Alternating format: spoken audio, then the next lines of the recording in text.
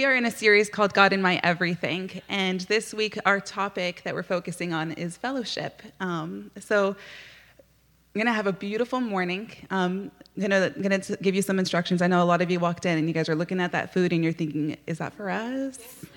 When do we get to eat that? The containers are still closed. Should I not? Maybe just grab granola bar for now. You sneak it, We'll get to that. But before we do, I want to read it through this liturgy. I'm going to ask you guys if you could please stand with me. We're going to read through this special liturgy that was written specifically for this Sunday by members of our own church family. And it will be on the screens if you guys could also follow along in the bold parts. God, you are one, but in a community of three: Father, Son, and Holy Spirit. When we look to the beginning of the universe, we find connection.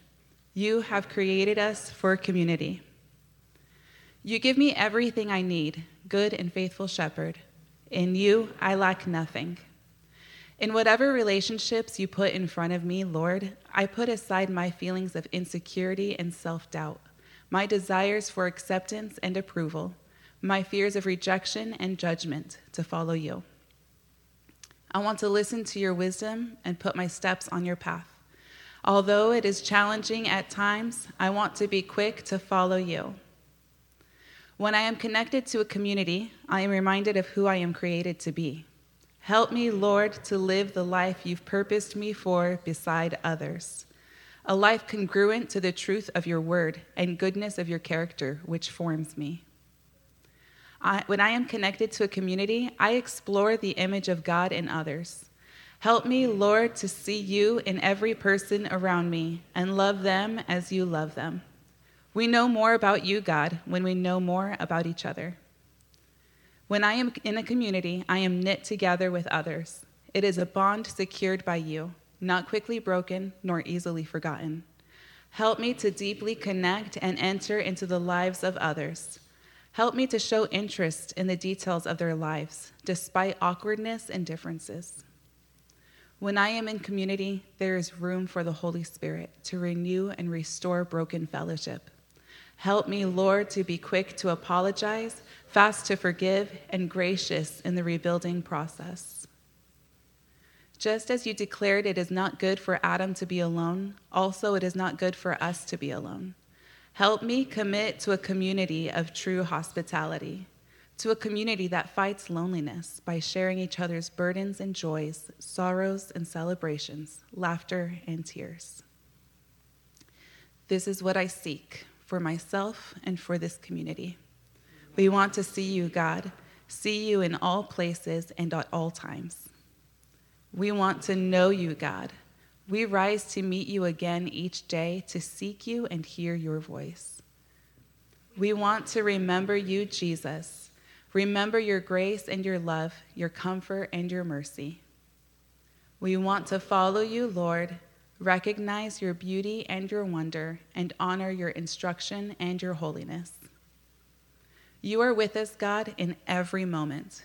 You surround our lives, O Lord. You are in our everything. Amen. Hello, everybody. Good morning. Can you guys all stand with me for the reading of the word? So we're going to start with a prayer, and it's going to be up on the projectors. Almighty and ever-living God, ruler of all things in heaven and earth, hear our prayers for this church family. Strengthen the faithful, arouse the careless, and restore the penitent. Grant us all things necessary for our common life, and bring us all to be of one heart and mind within your holy church, through Jesus Christ our Lord. We ask this in your name, Jesus. Amen. And now if you can please turn with me to Psalms 119, 57 through 64. You are my portion, Lord. I have promised to obey your words. I have sought your face with all my heart. Be gracious to me according to your promise. I have considered my ways and have turned my steps to your statutes. I will hasten and not delay to obey your commands. Though the wicked bind me with ropes, I will not forget your law. At midnight I rise to give you thanks for your grace or for your right for your righteous laws. I am a friend to all who fear you, to all who follow your precepts. The earth is filled with your love, Lord. Teach me your decrees. This is the word of the Lord. Thanks be to God. Amen.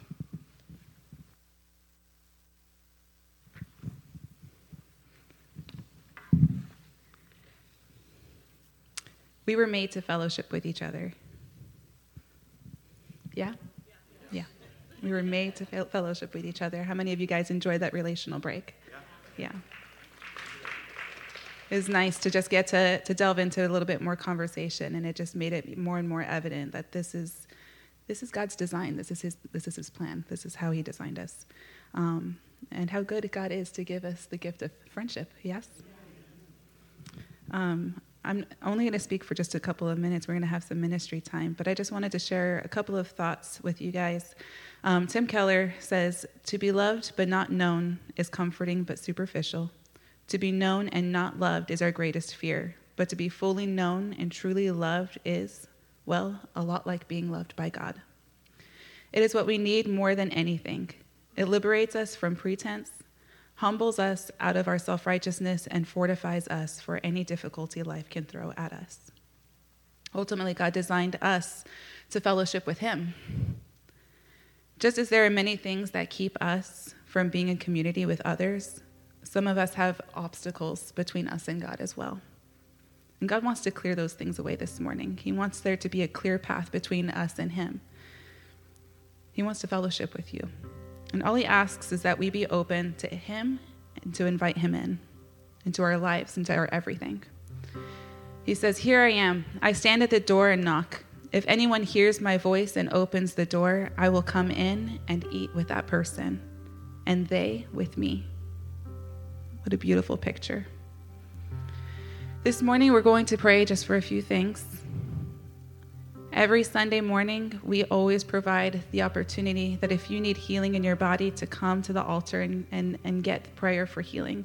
And if that is you this morning, whether it be just a little bit of sickness or just maybe an ailment that you've just been really struggling through, we want to pray with you. If you would like to just come up and over here by me on my left, to come get prayer for healing, and our elders will come and would love to pray with you and anoint you with oil, and just really believe that God is a healer. He wants to bring wholeness to our lives.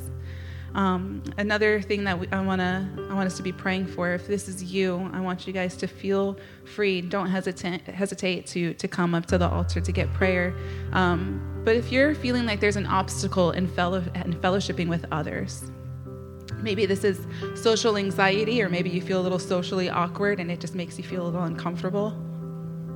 Maybe it's a little bit of cynicism. Maybe you're good being a loner, but maybe you're realizing maybe you're not really that good at being a loner.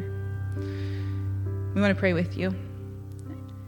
If there are obstacles in fellowshipping with God, maybe there's unbelief, maybe there's sin, or maybe you just have a lack of hunger. You just aren't really hungry for God's presence. But you want to change that. You want to be hungry for him. I want to pray with you. And if you're here and you just need God to move in your relationships, maybe there's some brokenness in some of your relationships, and you want God to bring some wholeness to that. Maybe there's some unforgiveness or bitterness or past hurts that are holding you back. If you struggle with any of those things at this time, I just want you to be bold. Come to the altar for prayer, and let's join in praying over these things together. And if you're here and maybe you just need prayer for something I didn't say, we still come to the altar. The altar is open for you guys to come get prayer. And if you're not getting ministered to during this time, the communion table will be open.